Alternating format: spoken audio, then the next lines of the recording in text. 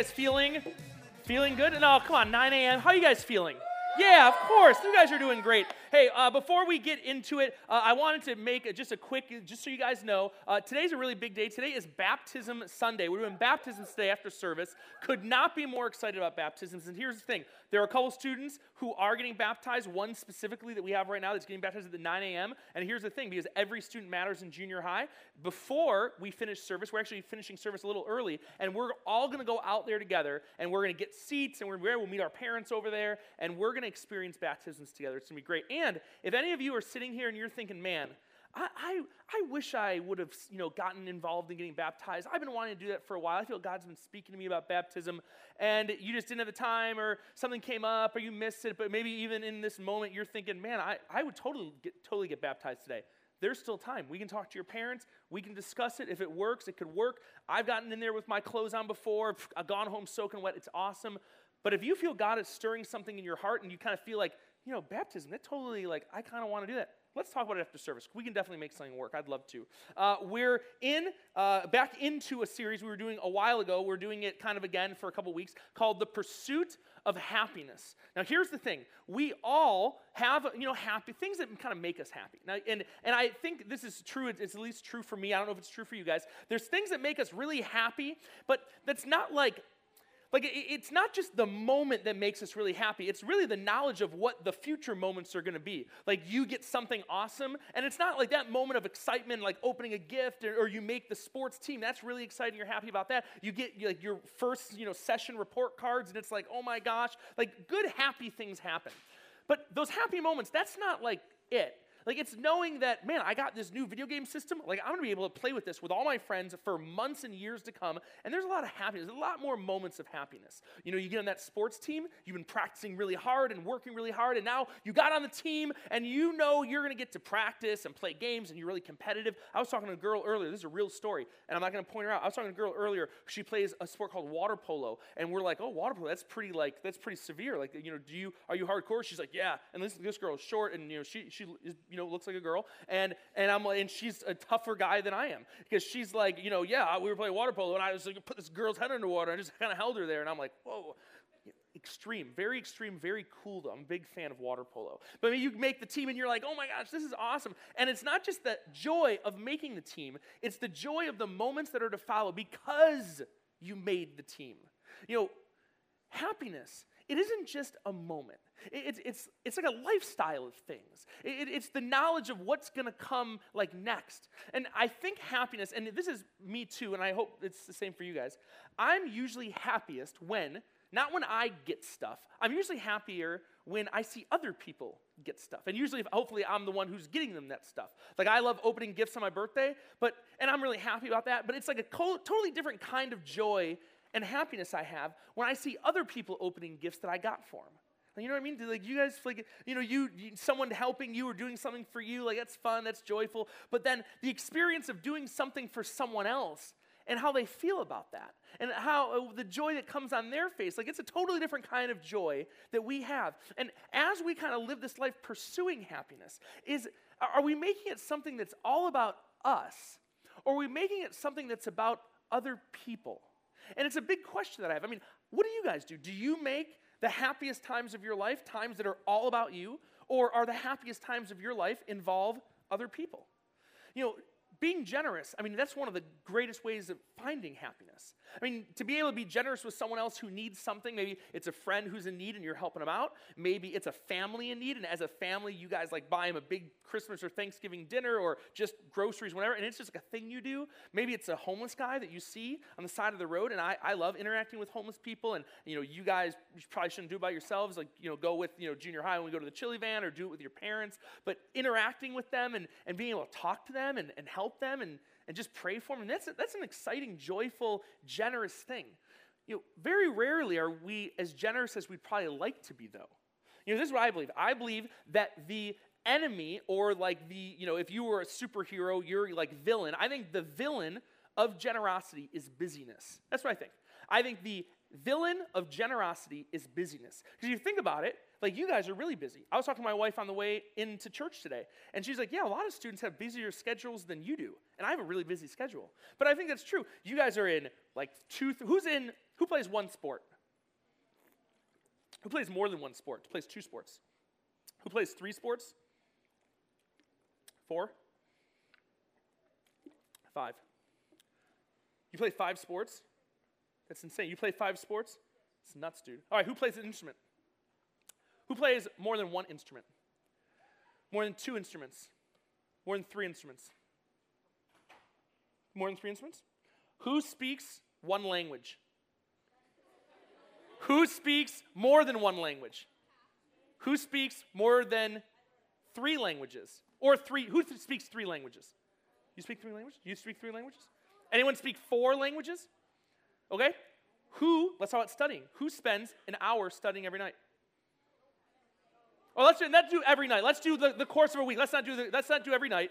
Because every night, that's weird. Let's say the course of a week, 7 days. Okay, 7 days. Over the course of a Monday, so let's just do Monday through Friday. We can include Saturday and Sunday, 7 days. Who studies for more than an hour during the course of a week? It's hilarious. Who studies more than 2 hours over the course of the week? 2 hours or more over the course of the week. 3 hours or more over the course of the week. 4 hours or more. Be looking around. If you're not looking around seeing students, you're missing stuff. More than or 5 or more hours a week. Keep your hands up. 6 or more hours a week. Keep them up. Hey, if you have your hand up, you got to raise it high for people to see. 7 or more hours a week. 8 or more hours a week. 9 or more hours a week. 10 hours a week. 11 hours a week. 12, and I believe you. Hey, listen, and I believe you guys. 13 hours a week. Now, hey, listen, you get 13 hours a week. I mean, that's like a part-time job. That's like a part-time job. You go to work at school, and then you come home and you have a part-time job called studying, and that's doesn't pay as good, obviously. You guys are busy people. Busy. You guys are in school, and you're thinking about the work you have to do. You think about the projects you have to do. You're doing your sports team, and you're not thinking of the one sports team you're on. You're thinking of the 3 other sports teams. You're thinking of the instruments you're playing, the stuff you're learning. All right, here's a really good question, okay? Who in the room raised their hand, for playing more than 2 instruments, studying more than 3 hours a week, and playing more than one sport? Anyone fit that category? More than one sport, more than 3 hours studying a week, and more than 2 instruments that you know. You, and the rest of you raising your hands, are really busy people. Now, here's the thing. The villain of generosity is busyness. Here's my question to you. Imagine you're a superhero, okay? You're a superhero. You are superhero, whatever your name. You get to pick your name, pick it in your head right now. All right, everyone, take 3 seconds, think of your superhero name. Everyone, close your eyes, concentrate. Think of your superhero name. 1, 2, 3. Everyone, think. All right, everyone has their superhero name, and you're a superhero now. Now, tell me, you are a superhero. Who is your villain? Who's your villain if you're a superhero? Oh, shh. Who? Give me one. Booger Snot is the name of your villain. Okay, quiet. Hey, quiet. You are a superhero. Hey, quiet. You're a superhero. What's the name of your villain?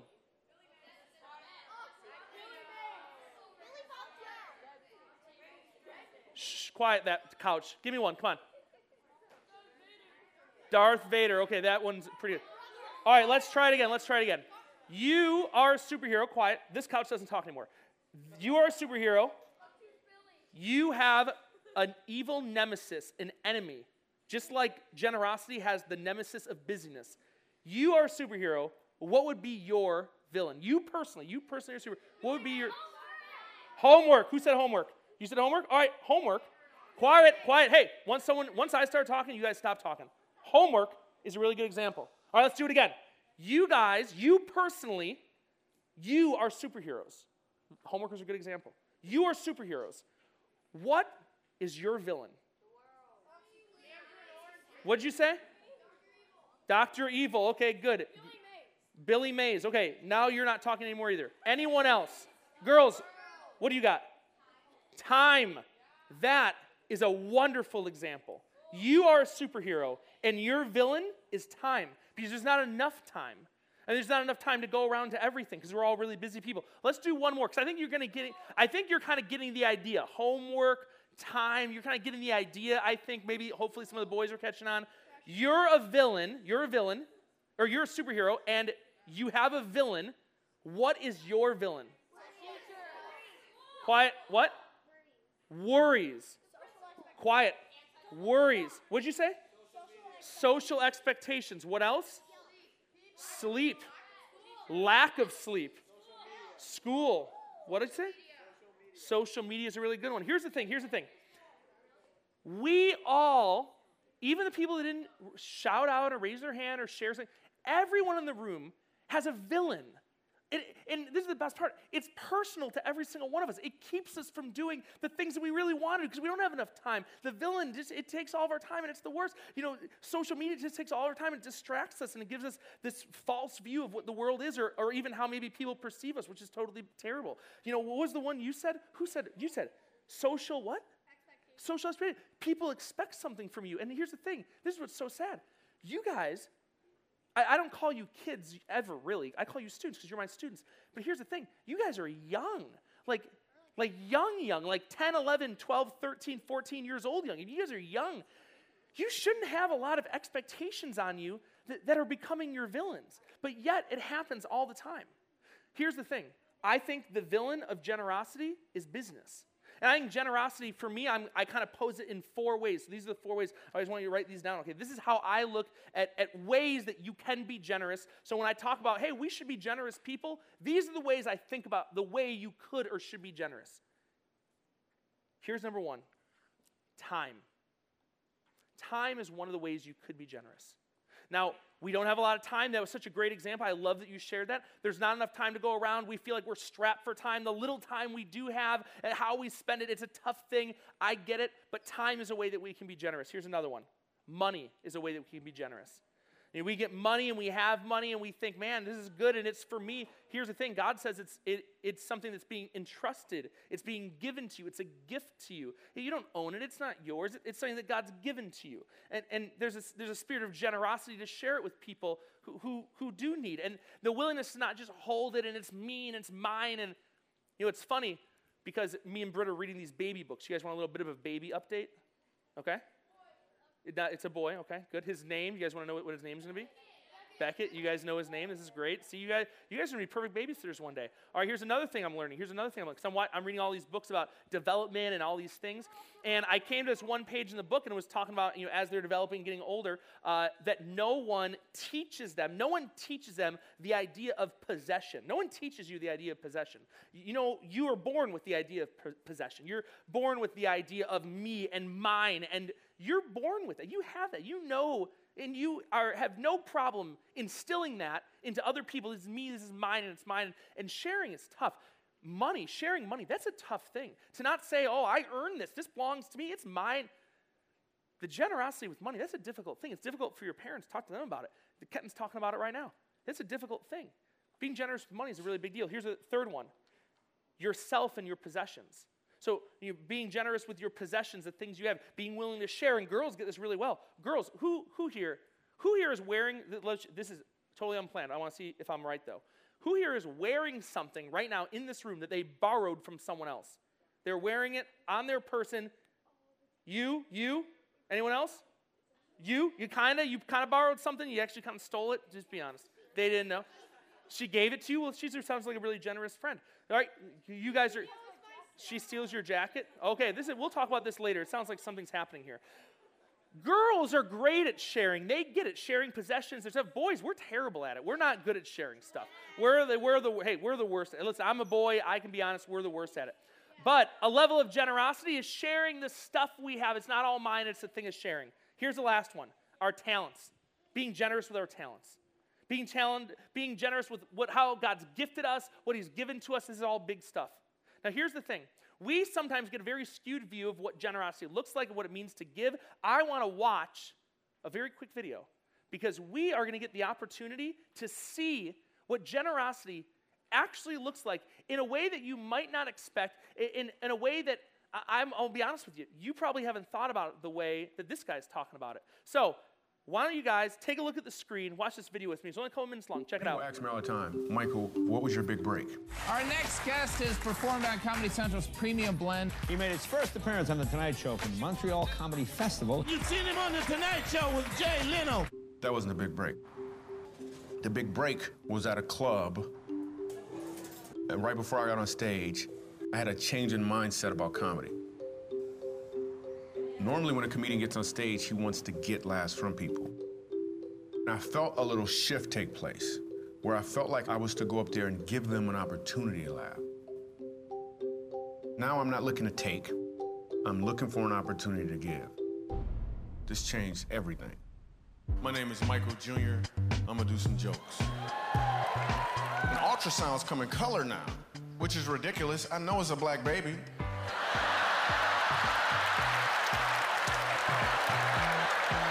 It better be a black baby. I leave the club that night, and there's all these people giving me hugs and high fives, telling me their favorite jokes. Then I look across the street, and I saw a homeless guy. And I thought to myself, what about him? Most comedy, most jokes are set up. My son, 4 years old, looks at me out of nowhere, and he says, Dad, I want to be a doctor. I was like, yes, yes. And then a punchline. Then he said, or a dinosaur. I understand that me doing comedy and doing all of these TV shows and making all these people laugh is really just a setup. My punchline is to make laughter commonplace in uncommon places. We go to Montrose, Colorado, a place called the Dolphin House. They take care of children who have been abused by their parents. And this grandmother explains to me that her grandson is being abused by his mom. He's so afraid of his mom that everywhere he goes, he wears a Spider-Man costume. So I get on stage, sitting right up front, Spider-Man. I start doing comedy. People start laughing, slowly but surely. Probably about 25 minutes into it, I hear a voice, and the voice says, my name is Ronan. And this little boy pulls off his mask. And it was one of the most powerful moments in my entire comedy career. Here's the deal. If we could just stop asking the question, what could I get for myself? And start asking the question, what can I give from myself? I think people would learn that you don't have to be a comedian to deliver a punchline. It's really what I want to get across to people. And I think I just did. I looked at the camera again. I don't know if I was supposed to do that. Anything else you can think of? Open your Yeah, I'm set Bibles. right now. Open your You've been Bibles set up. to Luke, or not Luke, 1 Timothy chapter 6, starting with verse 17. It's on page 963. We're going to read over this. We're going to go over it quickly because I don't want to leave you with a lot. I want to leave you with a question today because you might think, well, like, where's this lesson going? Like, what's going on here? Because usually I leave you guys with a big, like, smash in the, teeth moment of, whatever. I'm not going to leave you with that today. This is what I'm going to leave you with. I'm going to leave you with a big question. Because this is what I want to ask ourselves. I want to ask ourselves, are we generous people? I mean, over the course of this last week, have you found opportunities to be generous? Have you been generous? Or over the course of last week, you think, man, I really haven't been that generous at all. I haven't, when I look at this list of, time and money and my possessions and talents, like I kind of keep all that stuff close to me. I don't really share that. Here's what it says in the book of Timothy. This is what it says. Starting with verse 17.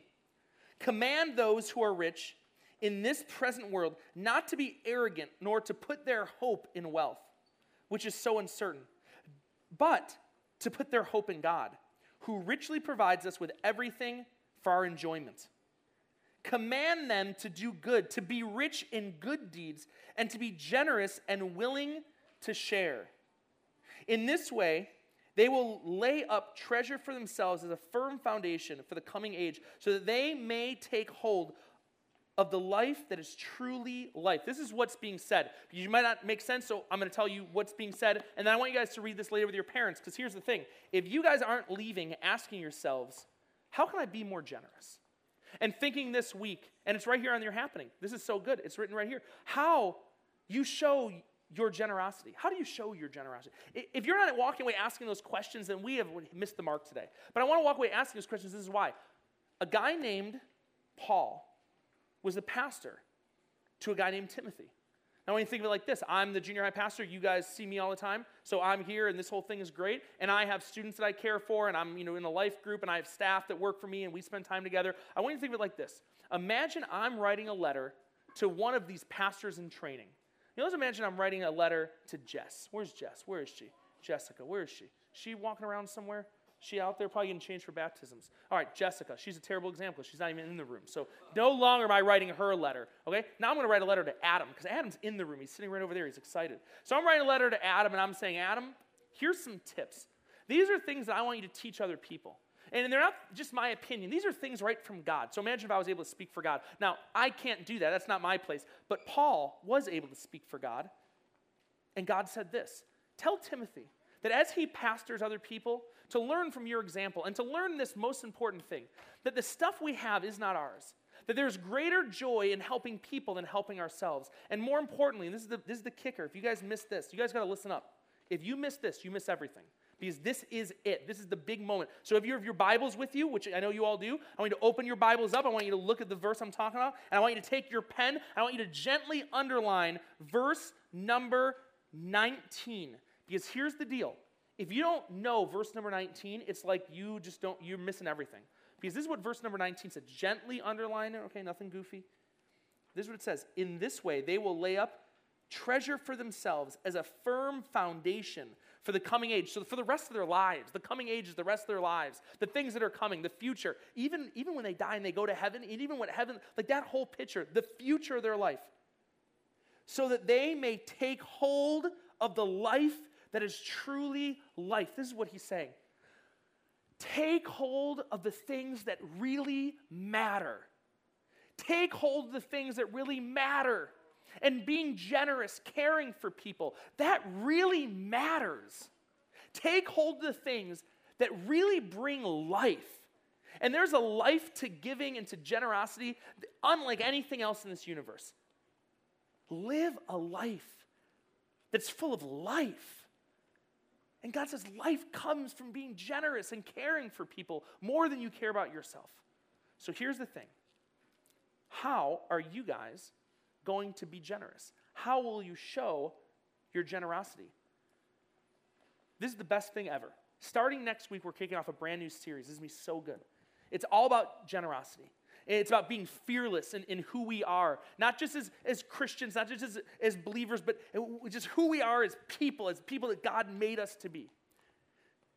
And we're going to get to go through it together. This is going to be awesome. And there's no one who's better at being generous and living and experiencing life like my junior hires. My junior hires are the best group in the entire church. And I'll put my group against any other group because you guys are amazing. And this is what we're going to do. Starting next week, we're going to have a little card. And everyone's going to get one on their way out of the door. Not today, but next week. And on the card is going to have ways for you to be generous and serve and get involved. And we're going to be raising money for something that's worthwhile. And we're going to raise coins, which this is going to be so fun.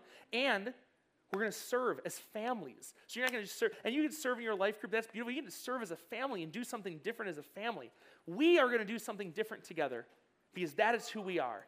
Junior high ministry, you guys, and we are going to do it in a way that's never been done before. And that brings a lot of excitement to me. But this week, you're going to think about, talk to your parents about, talk to each other about, talk about it in life groups even.